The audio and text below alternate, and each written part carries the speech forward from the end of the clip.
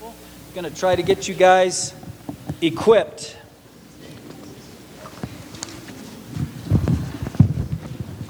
So while those papers are going out, I'll grab a question out of the blue box. The blue box up here, there's cards up here and there are pens up here. And this is available for you guys. Anybody want to ask any questions, you can put them in here anonymously, and we just kind of go after them.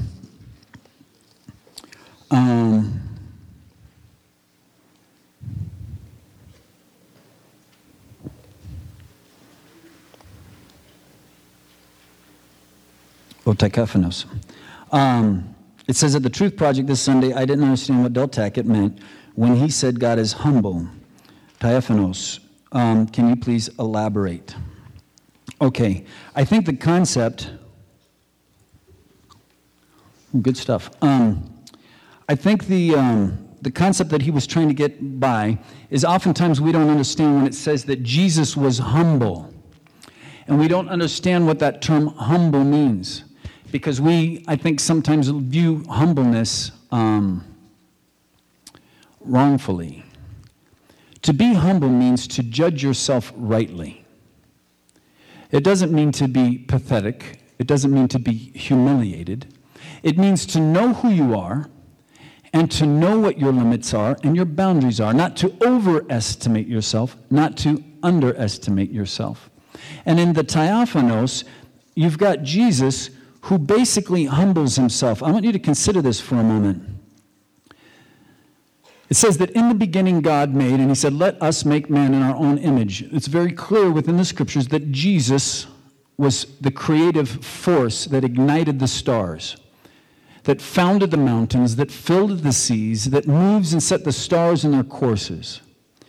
Jesus is God in the fullness. It says the fullness of deity, the fullness of Godship dwelt in Jesus in a human bodily form. If you will, the word incarnation literally means to put into meat.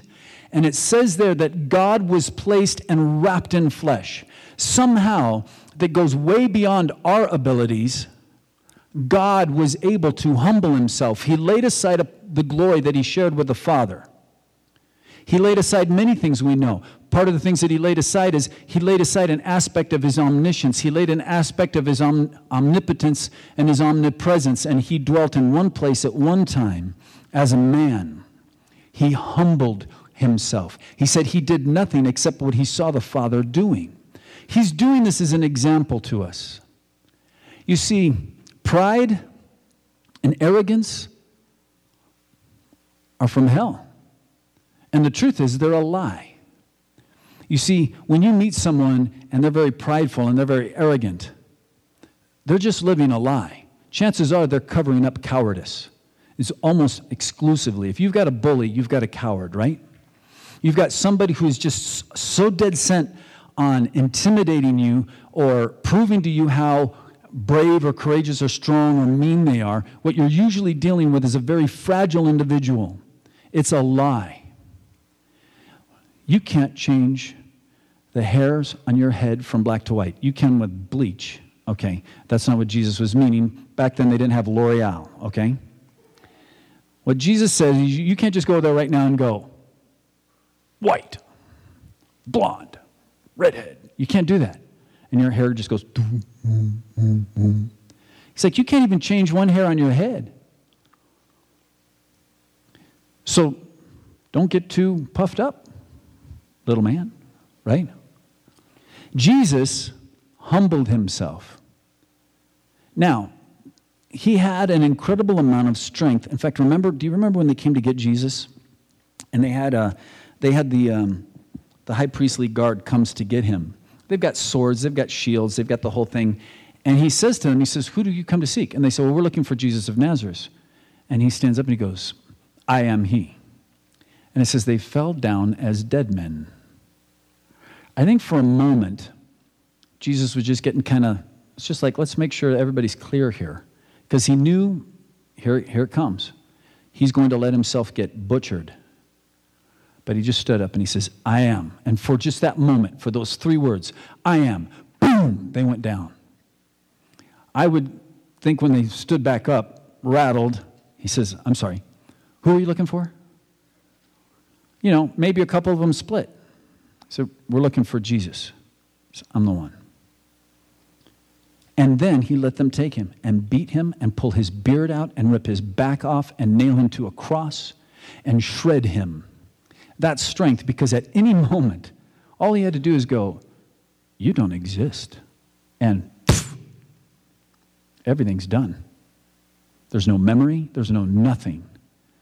But Jesus loves us that much. Guys, can I tell you something? In a culture that is so replete of quitting everything, just put that out of your mind. You were not made to be quitters, okay? You were not formed in the image of a quitter. Quitting is from the pits of hell. God made you to persevere and succeed. We'll even see that in tonight's message. But Jesus humbled himself, and he asks us to humble ourselves. Well, what does that mean? That means that if somebody comes up and jumps in your face, you take it. What? It means you don't jump back in their face. Are you that fragile that if somebody says, you're ugly, you've got to go, It's like, and? You know?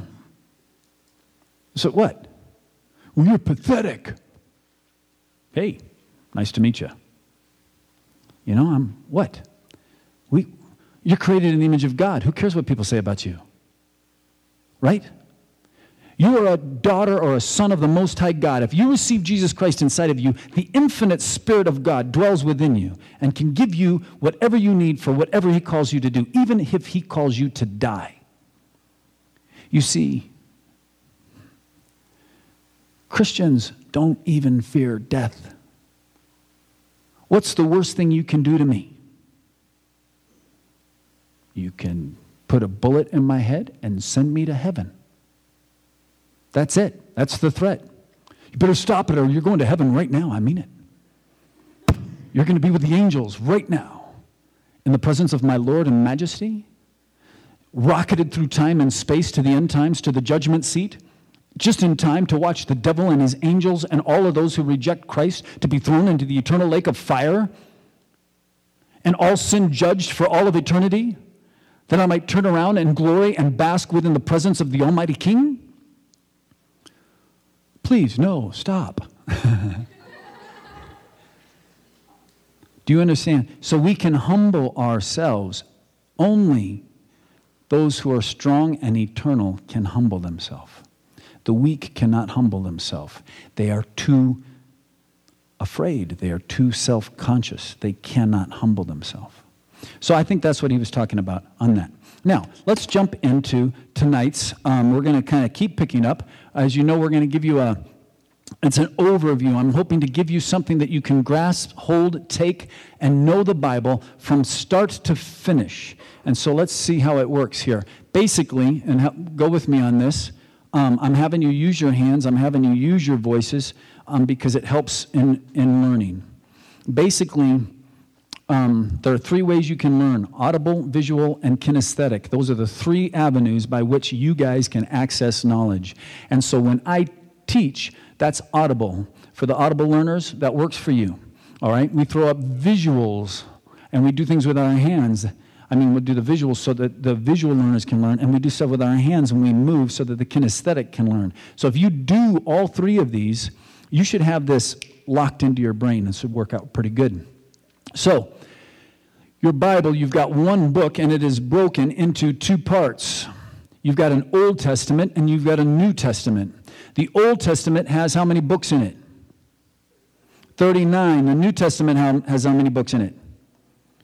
27. You put the two together, you have how many? 66. Let's try that one more time. For those of you who were born in Valencia County. Okay, the Old Testament, 39. New Testament, 27. Put them together, you've got 66 books of the Bible. Okay, now the Old Testament is broke into, the way it's arranged in your Bibles is into 5 parts. The first is the law. It's called the Torah. The second is the histories of Israel. It goes through the history of Israel. After that comes the books of poetry. After poetry comes the first 5 books of prophecy, the main books of prophecy, then the minor prophets. One of the best proofs that your Bible is true is that these things that were written hundreds and hundreds of years before Jesus Christ come true. And the Bible shows itself to be true. Even things that it wrote of this age are coming true. Next book's New Testament. It is also broken into 5 parts. That's the reason we're using our hands. Okay? If it was broken into 6 parts, we'd have a challenge. But this is 5. It's got the Gospels, which records the life of Jesus Christ. It's the first part. Oops. New Testament. Bink. It has the Gospels, Matthew, Mark, Luke, and John. After that is the one book of history. It's the history of the early church. The span covered by the New Testament is, the time span is only like, honestly, is 60 years. Well, if we take the latest book of Revelations, 90 years. All right. Then you have the letters of Paul that he writes to the churches to tell them what it means to be a Christian. Then you have the letters that are written by others to teach them what it means to be a Christian. And the last book is a book of prophecy, Revelations, that tells of the future. It also tells of your future. When we get to that, we'll go into that. There's different ways that you can read the book of Revelations. Pretty good. Now, all of this happens in real time and real space. This is not Jell-O on a wall. This is reality, and it's set in history and in science. And therefore, history and science and archaeology and all of these things should come together to support it. So let's look where it happens. It happens in the Fertile Crescent. I'm not going to go into this too much right now because I'm going to draw it over here, and I want you guys to be able to draw a simple map like the one I gave you on the piece of paper. Now, let's go on ahead and do a review of kind of our hand movements. So far, this is how far we've got. The first one is creation. Okay? So basically, God creates. He creates the planets, He creates the stars, He creates everything. It says that everything was formless and void, and God gave it shape, and He filled it. Then there is corruption. Right? Corruption, you're grabbing the fruit and you're eating of it. The corruption is when Lucifer, who has fallen from his state of grace because of his arrogance and pride, comes, and the best thing he can do is pick on somebody who's lower than him and deceives those who are only a couple days old. Okay? And he deceives Adam and Eve, and they fall. Because of that, they'll go through some stuff. So we have corruption. Then what we have is they're cast out of the garden, and so we have the first offerings, vegetables and blood. We have that which was brought from Cain, that which was brought from Abel. Vegetables and blood. We'll talk about that in a minute. We have murder, and we have a flood, and we went over that. And basically, this is the kingdom that's being destroyed. The last part of this is we have a tower, and we have tongues. And we have the distribution of nations and of languages. All of these things are supportable by science. It's really cool. So now let's look at that. That's as far as we've gotten. And I want to give you, if you've got your little page, does anybody has never gotten one of these? Now, if you forgot it, repent, bring it. If you forgot it and lost it, you can get another one.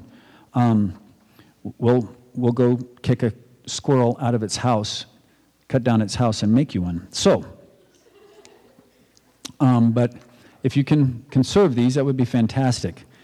All right. So if you're looking on that, we've got creation, corruption, vegetables, blood, murder, flood, tower, tongues. Now we start a new part. 4,000. 4,000. Can you do that? 4 and 3 O's. 3 zeros. 4,000 years ago, God calls Abraham. Takes him from Babylon. Now, you see that up there? I'm using that like you're seeing that. I see that map in my head. Takes him from Babylon into the promised land. Okay? It says within the scriptures that, I do. Praise the Lord. I'm going to do that map right up there, right down here. Here's the Mediterranean. What we have here is called the Nile River Delta, which means that the Nile River is flowing into the Mediterranean Ocean. This is the Mediterranean. And so it spreads out kind of like it does in Louisiana, right? You've got what's called a delta. It's a marshy area. And it comes out here. Right here was actually one of the 7 wonders of the world. It was the lighthouse of Alexandria. And there was also a library there. It was excellent. Now, when we come up here, we've got something that kind of looks like a peace sign, all right, or a bunny. And that's the Red Sea. All right? Right in the tip of this portion right here is where Mount Sinai is. And then over here we have what's called the Persian Gulf. It's just another little gulf that comes up like this. And there's 2 rivers. They kind of converge, come back out. They converge and come back out and into the down into the Persian Gulf. All right, these are your Euphrates and Tigris. If you're reading like we read, from left to right, it's alphabetical. You hit the Euphrates and then you hit the Tigris. You with me? In this narrowing spot right here, we have Babylon. And if you look down about here, it's Ur.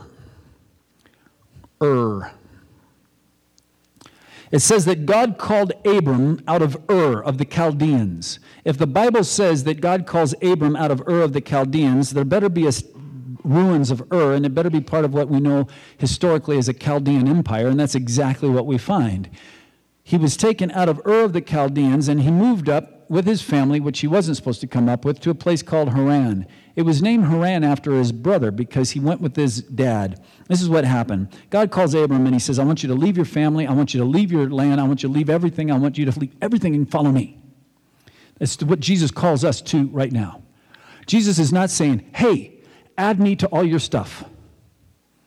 Now, if you're into something, just buy Christian versions of it. That's not what Jesus is calling us to do. He's not calling us to be Christian versions of what we are currently. He's calling us to repent and to forsake everything for him. This is a big difference. If you just add Jesus to what you currently have, you're never going to taste the power of God. You're never going to understand the depth of Christianity, and it's just going to be like a dead religion. So just in the same way, God calls Abram and he says, leave everything, family, place, everything, and come. I'm not even telling you where I'm taking you. You follow me. Well, Abram doesn't really obey. He takes his dad, and his dad lost his brother, Haran, and so he was taking care of his grandson, which was Abram's nephew, Lot, and they all kind of go together as a big happy family. But God said, that's not what I want. So what happens is they get up to here to this place called Haran, and they kind of hang out here, up by kind of Nineveh, and they hang up there, and I think his dad kind of gets it started because that's the name of his brother, and he names it after his brother, and then his dad dies. Well, finally, you would think, well, Abram's now he's going to obey God, and he keeps his journey going, and he starts to come around into the land where the Lord's showing him. The problem is he still's got his nephew Lot with him. We're going to find that really kind of gets upset. But as soon as he separates from his dad, God says, I'm going to show you the land I'm taking you to. So the first part of the promise he gets the land, and he comes down into the land. But then he hangs out here with his nephew Lot for a while, and when that gets to be a real problem, he says, Lot, you need to go one direction, and I'm going to go one direction. Lot looks down to Sodom and Gomorrah because it's like Las Vegas. The place is happening. You can have sex with anything there. You can drink anything you want there. You can take anything you want, snort anything you want, eat anything you want. Okay? It's the happening place. And Lot says, I think I'll go down there. Abraham says, fine, you go wherever you want. So Lot, it says, pitches his tent towards Sodom and Gomorrah. And at that point, Abraham turns and he builds an altar to God at a place called Bethel, which means the house of God, Bethel, the house of God. And there, he finally separates from Lot, and God gives him the fullness of the promise because he's finally obeying. Now, let's look at this a little bit because I want to show you a pattern we're going to find in this. I think. Yeah. When we started, I want you to see if you can see the pattern. Once sin entered in, Adam and Eve tried to make a covering of fig leaves. That didn't work, so God said, that's not going to work. You're going to need skin. Fig leaves were man's idea. It was work-based. God says it's not going to cover your sin. And he sacrifices an innocent animal. It's by blood that they were forgiven. We saw that. Then we get Cain and Abel. And Cain offers vegetables, which was the work of his labor from his sweat. And God says, no, you need to do as Abel does, and you must come to me through blood. That's God's plan. Your sin is stronger than you are. Your sin owns you, and you can't get rid of it. And if you do a nice thing, that doesn't get rid of your sin. It just puts a nice thing on top of your sin. The only one who has the power and ability to remove sin from you is God, and it can only be done by blood. The Bible says, for without the shedding of blood, there is no forgiveness of sins. So God's plan is blood, skin. Man's thing is like, I got an idea, I'll use leaves, because God can't see through fig leaves. Okay, doesn't work. Then Cain says, well, here's my labor, that doesn't work. So then we come to the next one. We have the Tower of Babel, which is man's religion. He decides he's going to make his own stairway to heaven. But God's provision during this time, are right next to that is the ark. It has one door, it's one way, and God brings judgment, and you have to walk through that one door. Jesus says, I am the way, the truth, and the life, and no one goes to the Father except through me. Jesus even calls himself the door. You guys starting to see a pattern here? Man's work, man's idea, man's work. Basically, man's work, man's work, man's work, man's work. God intercedes. God's solution. God's salvation. Okay.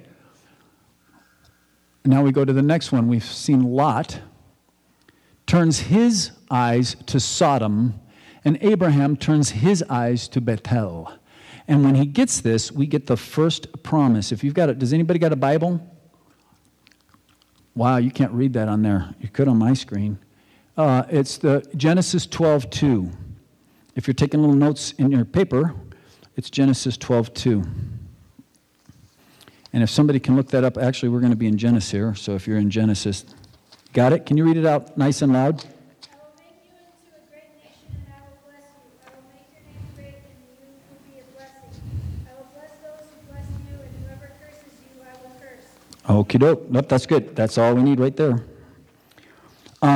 So we see the first promise. He says, I will bless you.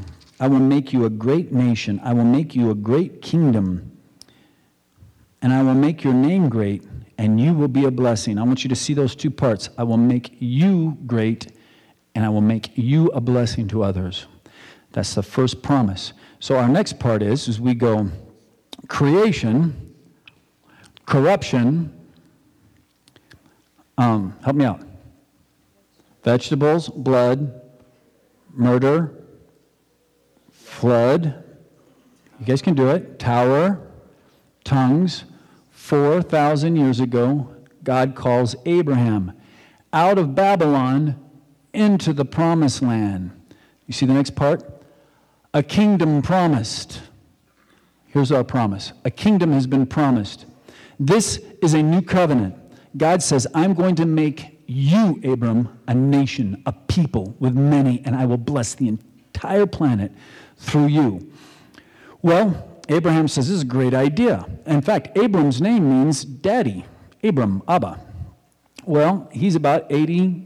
God makes him this promise. He keeps living. Lot does a bunch of goofy stuff. We won't go into that. It'd be really cool, but we can't go into every story. Well, now Abram's like 89, and he has 0 kids. Sarah's womb is barren. So Sarah goes, hey, I got an idea.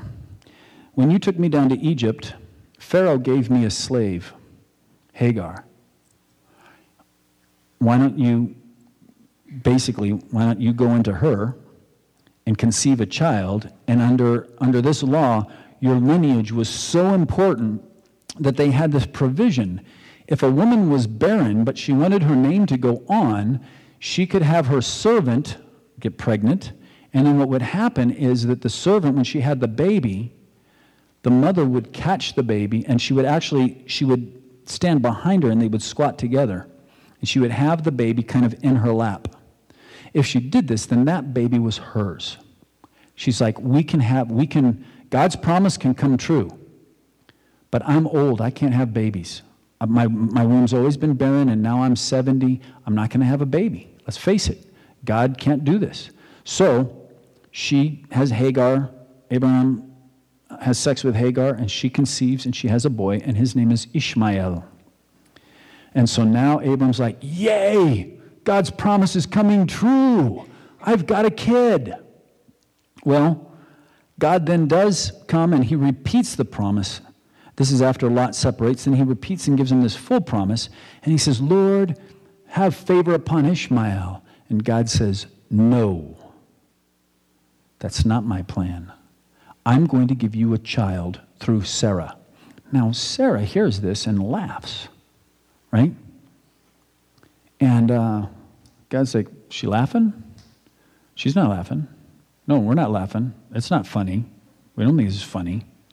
He says, I tell you, within a year I'll come back. Now, at this point, Abram is 100 years old. Sarah is 90. And he says, when I come back next year, you're going to have a kid. And sure enough, they do, and they name him Isaac. Isaac means laughter, okay? Because Sarah's just kind of going, who'd have thunk it? You know? Everybody's going to laugh when they see us carrying a baby. But it was true, and so God had his plan. So we have 2 sons. And we're going to keep this little pattern going here, because I want you to start seeing that there's a repetitive, God's really trying to get this into our heads. All right, the first one is Ishmael. So we go 4,000 years ago, God calls Abraham out of Babylon into the promised land. A kingdom promised. Make your left hand come up. Ishmael, not the one. Isaac, a kingdom promised. The promise comes to Isaac. Now, I want you to know who Ishmael becomes. Ishmael ends up having 12 sons, and he ends up giving rise to the people that we now know today are the Muslims. Okay? And the war between Ishmael and Isaac has been started back here when Abram didn't trust God and said, you know what? I think God needs some help. Obviously, God is impotent. He doesn't have the power. He's not smart enough to make this happen, so we'll help him. And since that time, we now have wars between the Muslims, and their intent is to get rid of Jews and Christians. If they believe the Quran, if they read it and believe it, they need to get rid of us, because we're worse than heretics. We're infidels. Okay, so it started right here. Ishmael is not the one. Isaac, a kingdom is promised. So let's look at that promise. That is in Genesis 26, 3 and 4. If somebody can grab chapter 26. Alex, can you read it nice and loud? Chapter 26, verse 3 and 4.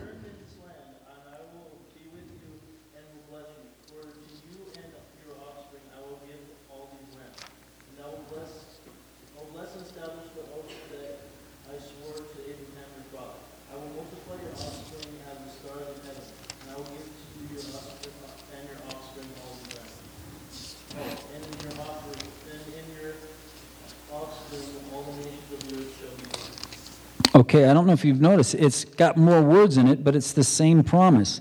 I will bless you, and you will be a blessing to the whole world. Do you see that twofold promise in this covenant? I will bless you with many, many, many, many, many children. I will make a great nation out of you. I will make you a powerful nation, and through you, the entire planet is going to be blessed. That's the promise. It was the promise that was given to Abraham, and it is the promise that is given to Isaac. Now, Isaac, here's the deal. Because Abraham is now called out, before this, God confused the tongues. He scattered the people. Remember, we had the Japhetites and the Shemites and the Hamites, and they gave rise to birth to all the peoples of the world. Now, up until this point, everybody's just doing their own thing. Anybody can kind of be with anybody, and you marry whoever you want to marry, and because it was probably, especially early on, your sister or your cousin or your fourth cousin, and pretty soon, you're just kind of propagating. It doesn't matter. But now God called Abram, and he says, from your seed, I will bless the world. So Abram turns to his servant, and he says, you need to get a wife for my son Isaac. But I don't want you to go grab some goofball from one of these other bloods. You go back to my house, and you find a woman for him.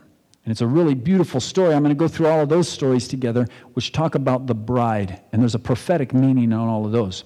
But suffice to say that the servant goes and gets a bride for Isaac, Rebekah, from his own people. Okay? Now, so then, I got to go back 4,000 years ago. God calls Abraham out of Babylon into the promised land. Kingdom promised. Ishmael, not the one. Isaac, a kingdom promised. Now, Isaac has 2 sons. He has Esau and Jacob. Okay, so they're twins. And here's what's trippy about them. They're getting born, right? Esau's coming out, and as he's coming out, they're having a hard time. There's a foot still in there. And they're kind of pulling on him. It's like, what's up with the foot? They pull.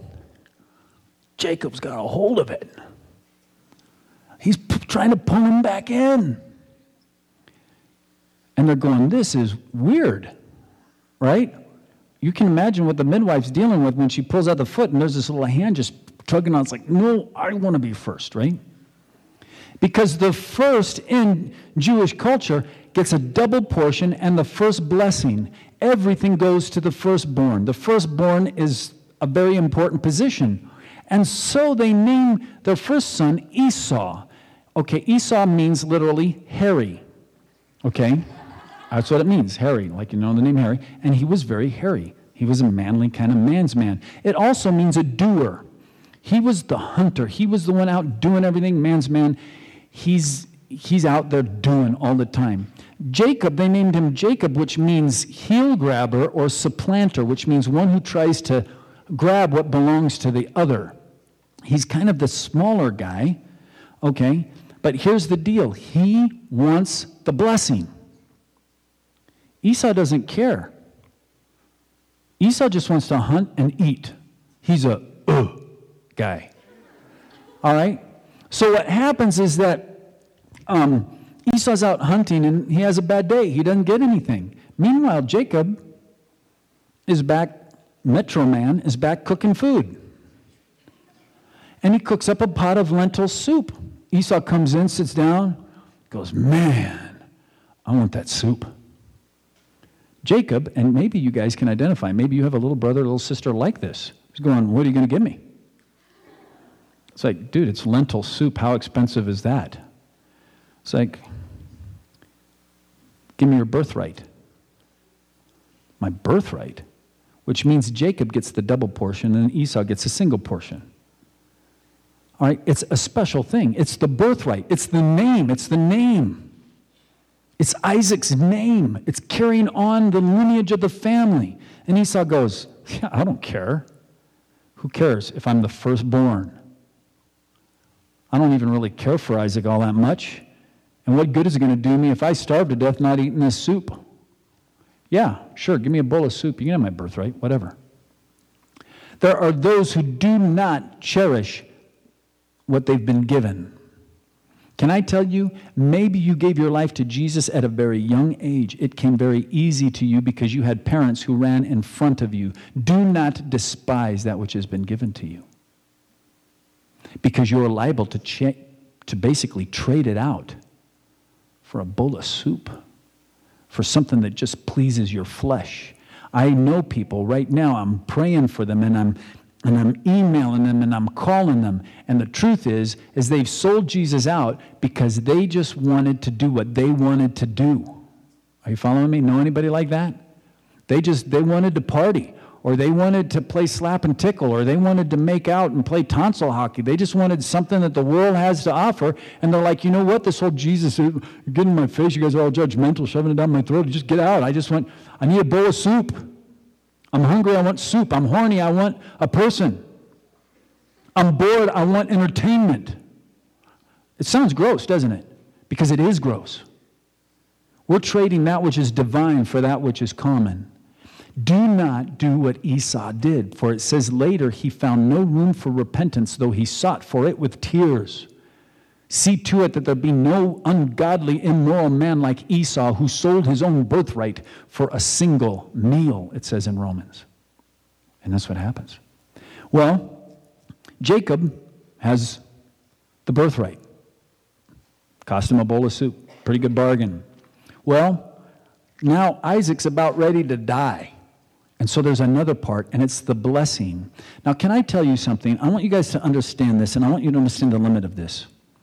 Have you ever, the whole sticks and stones can break my bones, but names will never hurt me? Okay, we all know that's garbage, right?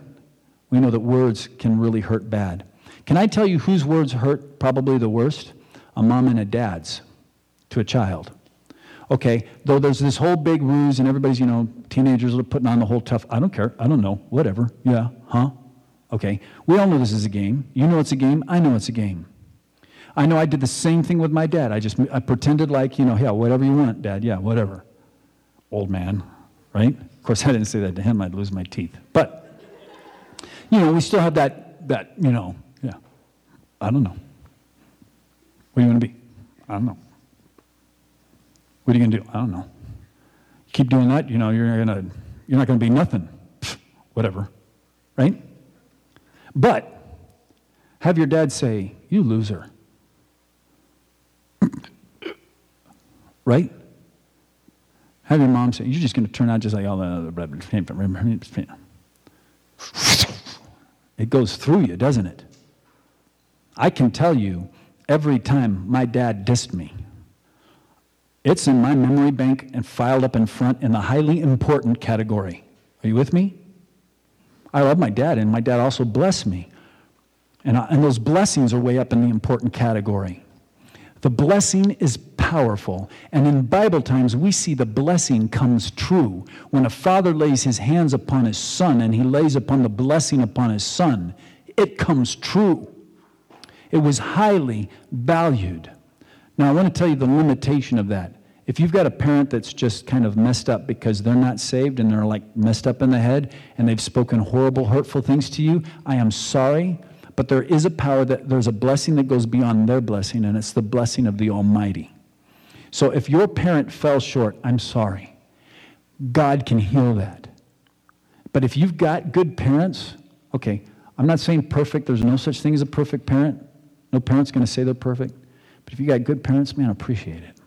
So Isaac is coming up to do the blessing, and he says to Esau, "Esau, you know how much I love venison. Go get me a deer. Bring it back, prepare it. Son, I'm going to bless you." Now, Isaac's blind by this point. He can't see. So he has Esau, and he's holding him by his big old matty hair on his back or something. And he goes, go get me that venison. And he runs to go get him the venison. Well, Isaac's wife's listening, but she kind of favors. Have you ever thought maybe like, well, your mom's favorite, well, your dad's favorite, right?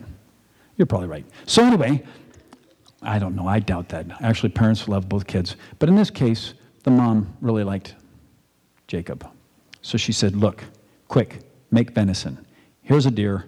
Make it, and go in and get the blessing. You're going to steal it from your brother."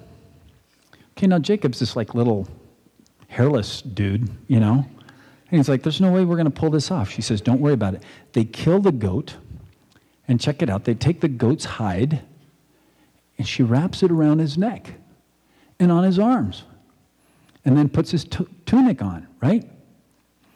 Do you guys ever smell a goat? I mean, you can smell a goat, right? Goats smell intense. Have you ever smelled a butchered goat? Oh, man. All right. So imagine she puts the goat on Jacob's neck and his arms, and she says, "Go in." And so he comes in, and he goes, "Father, I've brought you the meal you asked me for." Now, Isaac's blind, but he's going, "Jacob? No." And I'm sure he's disguising his voice. "No, it's Esau." And he goes, "Come here." And he comes up, and when he grabs him, he gets all this goat fur, and he goes, "You smell like Esau." So now we know what he smells like, right? You feel like Esau, you smell like him, but you sound like Jacob. But nobody else was in the room. He brought me he says, "Well," and he eats the stew, and he goes, "Oh man, do I love venison." He eats the stew, and he blesses Jacob. Jacob steals the blessing. Now, we might think, big deal. It's a huge deal. Jacob gets the blessing, gets up, books. About that time, Esau comes back, has made the stew, and he goes, Father, I've come for my blessing. And he says, wait a minute, who are you? I just gave my blessing to my son Esau. He says, no, Father, I'm Esau. And he cries out, I've been tricked. Your brother stole your blessing. And Esau cries, and he starts saying, Father, you've got to bless me. He says, no, I got the blessing from God, and I gave it to Jacob. Surely you can bless me. And he pretty much does.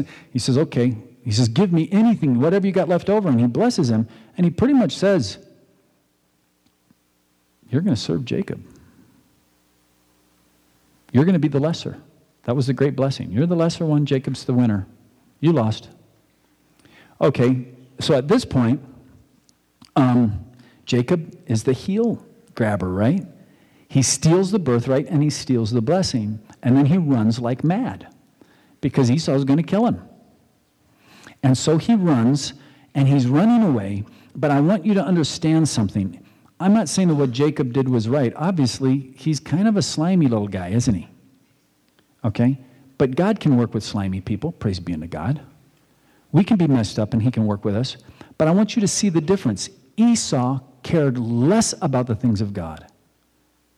Jacob wanted the things of God. Now, did he go about getting them the right way? No. God's got a couple things up his sleeve for Jacob, okay? And God's going to teach Jacob some things, but what God appreciated was Jacob wants it. Esau could care less. And so as Jacob is running away from his brother, he falls asleep, puts his head upon a rock. God gives him a vision, and God gives him the blessing. So if somebody can go to Genesis 28, verses 13 and 14. It's not too far away. Somebody have that? Okay. Nice and loud. Frankie, would you do that? And behold, the Lord stood above it and said, I am the Lord God of Abraham my father, and the God of Isaac. The land wherein thou liest, to thee will I give it unto thy seed. And thy seed shall be as dust of the earth, and thou shalt spread abroad to the west, and to the east, and to the north, and to the south. And in thee and in thy seed shall all the families of the earth be blessed. It's the same promise, isn't it? By the way, when he says, I'm going to make you like dust, it doesn't mean like he's going to kill him. It says, I'm going to make you as many as there are particles of dust. So it's like, I'm going to make you like that. You're going to have that many kids. Are you with me? So he says, I'm going to make you a great nation, and through you all, it's the exact same promise.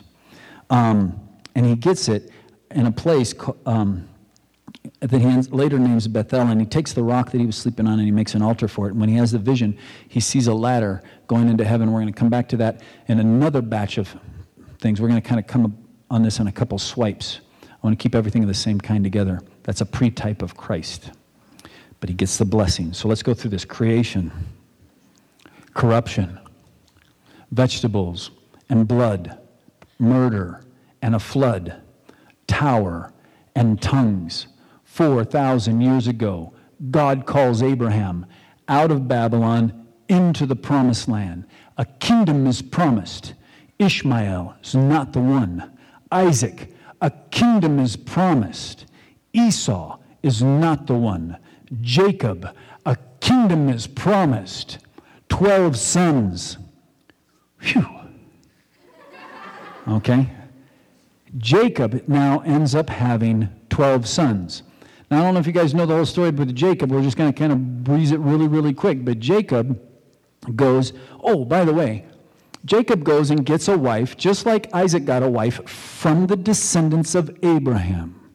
It is now a blood, there's only one people. These are the people of God. God chose one people.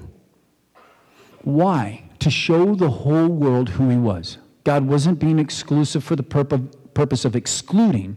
The problem was is mankind is running amok. He's already dealt with it twice. And so now he says, you know what? We're going to give an example, a little bit of show and tell. I'm going to take one man whose heart is after me, and I'm going to make a great nation out of him. And all the world is going to watch this nation. And when this nation follows me, I will bless it beyond all blessings. They're going to have victories that are inexplicable. But when this nation disses me, I'm going to punish them like no nation has ever been punished. And if you look at the history of Israel, that's exactly what you will see. You will see God made a certain people an example. And he says, so you've got to stay one people, untouched by the world. So Isaac gets his wife from Abraham's stock, and Jacob gets his wife from Abraham's stock. Esau is upset. And so you know what Esau does? He goes and gets a wife. Guess where he went? To Ishmael. Do you know where Ishmael went? He went to the Egyptians. They said, fine, God. And they went outside the people to get their wives. Okay, so Isaac's going, Esau, get a good Jewish girl, And he's going, no, I'm going to go get my wife from Ishmael. I'm just dissing you. Jacob goes to get his wife from Laban. It's a friend. He falls in love with Rachel because she's beautiful, but she's the younger sister. Leah is older, and it says that she has weak eyes. I have no clue what that means, but she has weak eyes. Leah does. And Jacob is in love with Rachel. He's in love with her. And so, but remember, Jacob's a little sneak, isn't he? He's kind of a little creep, and he tricks people. He's with Laban, and Laban says, you want Rachel, my daughter? Yeah. Look, you work for me 7 years. You can have Rachel as your wife. Jacob's like, all right. So Jacob busts it for 7 years. Let's talk about an engagement. By the way, in this time, there's no holding hands, kissing, making out behind the sheepfold thing going on here. Okay? 7 years, guys. That's a man. So he does 7 years. They have the big party, la da da da da da da da, right? Go through the marriage thing, and of course in the marriage thing, they cover the face of the bride. But since usually the face is like this, but for some reason the bride's got her whole head covered because he doesn't want her to see the eyes. And so he's thinking he's marrying Rachel. But Laban is even more sneaky than Jacob. And he takes Leah and puts her in the wedding dress. And so in Jewish weddings, it's not one of those like where, you tie the cans onto the back of the donkey and bid them farewell, they go off to the Holiday Inn. It's not like that. When you get married, they walk you straight over to the tent, and it's like, now, grandkids. Right now. Right? And so they have to go in, and everybody's standing around the tent, going, go, go, go, go, go, right? And so, be thankful that we're in this culture, right? So Jacob takes who he thinks is Rachel in there, but it's Leah. Let me see your face. No, that's okay. And so he sleeps with Leah. Of course, he's also kind of drunk. When he wakes up in the morning, he rolls over. Whoa! It's Leah. I'm sure he comes flying out of the, what are you doing? And Laban's like, hey, it's not our culture to marry off the youngest first. We got to marry off the oldest first. We had a deal, Rachel. He says, yeah, you're right. But I gave you Leah, and she's just as good. And from our cultural standpoint, you can't sue me. This is legal. So 7 more years, and you get Rachel. So he works him for another 7 years, and he gets Rachel. Well, he loves Rachel, and he doesn't love Leah. That's got to stink. Okay? By the way, for those of you who have heard that the Bible teaches polygamy, no, it doesn't. It talks about polygamy, but it definitely doesn't teach that it's a good thing. And so Jacob he's got 2 wives, but he only really loves the one. He really doesn't love the other one. And she's heartbroken because she's basically married to a man who doesn't love her. So she's crying out before the Lord. She's like, God, it's not my fault. Why I live with a man who doesn't love me. So God opens her womb and he closes Rachel's. And so she starts having boys. And she gives them these names because she's like, he's going to love me now. I gave him a son. Doesn't happen. She gets well, now he's going to love me because I gave him 2 sons.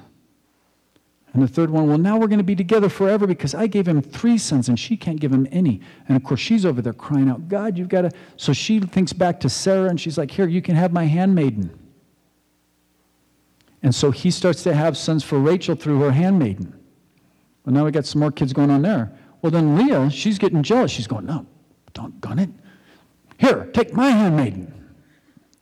He starts having kids through her handmaiden. Finally, God listens to the prayer of Rachel, and she starts having babies. And Abraham's got like 4 women that he's got to like, and they're all like fighting. That's why I said, phew, 12 sons. Let's look at them. We talked about names, right? By the way, so you know that polygamy it doesn't work. Oh man, you can't see any of the, all right, I'm just going to open these up. Because you can't. All right, these are the 12 sons. Reuben, Simeon, Levi, Judah, Dan, Naphtali, Gad, Asher, Issachar, Zebulun, Joseph, and Benjamin. And their names, just like we said before, have meanings. Let's check it out. Reuben's name is Behold a Son. He was the first one to Leah. Behold a son. And then Simeon is God has heard my cries. And if you read through Genesis, you'll see why each one of these names were picked. Levi means now my husband will be attached to me. Now he will crown me with glory because I've given him 3 sons. And then we have Judah, which means praise. Dan means God judges. Naphtali means my wrestling. Gad means fortune. Asher means happy or blessed. Issachar means his reward will come. Zebulun means exalting or dwelling place. Joseph means God will increase. And Benjamin means son of my right hand. Now, I'm not going to be able to do the really cool thing with you and like add 3 words and make a whole sentence. But just in looking at the meanings of those names, do you start to see that there's obviously a lot of prophecy going on here? I mean, what's the first thing you hear when you hear, behold a son? Who are we talking about? Jesus, behold a son. Through the whole scripture, it's behold a son. God has heard, and he's attached praise. And God has judged our wrestling with sin, and he's given us fortune and happiness because it says that his reward will come, and he will dwell with us, and we will increase with the son of my right hand, which it says that Jesus sits at the right hand of the throne of God the Father. Now, it doesn't fit super perfectly, but that's kind of got an interesting little twist to it. If you go through your Bible, you will find that the list of the 12 tribes there's lots of different lists, and they're not always the same. Later on, Joseph is going to have 2 sons, Ephraim and Manasseh, and actually they will be blessed as tribes. And so depending on where you're at in the Bible, they substitute tribes and move them around. I haven't done the homework on this yet. Oh, Ephraim and Manasseh? Check this out. Ephraim means faithfulness or fruitfulness or ashes, and Manasseh means forgetfulness. And so depending, I know that somebody's done a study, I just couldn't find it, that the things keep changing as the lists of family changes. There's a different message. The very last list of the 12 tribes is in Revelation, and Dan is not in there. And many believe it's because the symbol of Dan is the serpent. And many believe that the Antichrist will arise out of the tribe of Dan. He is not included in the 144,000 in the book of Revelation. In other words, even though the names keep changing, it's because God's sending messages through the different listings of the tribes. There's also logistical reasons on why they do this. The tribe of Levi doesn't get an inheritance of land, so you pull Levi out. Well, since you pull Levi out, you don't have 12 tribes. Well, but Joseph has Ephraim and Manasseh. You see, and so you can use them in its place. But you have to pull Joseph out, and now you have Ephraim and Manasseh to work. So there's different things that happen there. Now, I want to show you 2 things. We see that Ishmael is the firstborn, but he doesn't get the kingdom. It's the secondborn, Isaac. That happened again, didn't it? Esau, the firstborn, didn't get it. It was Jacob. That's interesting. Funny thing is, Reuben, the firstborn, doesn't get the blessing either. It ends up going later on. And if we come down to Joseph, Joseph has 2 sons, Manasseh and Ephraim. But when he goes to get the blessing from Jacob, Jacob crosses his hands. He's blind. And he blesses him like this. Joseph says, no. You're putting the right hand blessing on the wrong son. This is the firstborn. And Jacob says, I know what I'm doing. Because the younger will be greater than the older. What's going on here? The culture says the firstborn gets double. But anywhere within the lineage of Christ, it's always the second who becomes bigger. Anybody got a clue why that happens? It's prophetic. Who does the gospel go to first? The Jews. But the Jews refuse it. Who does it go to second? The Gentiles. Who becomes larger?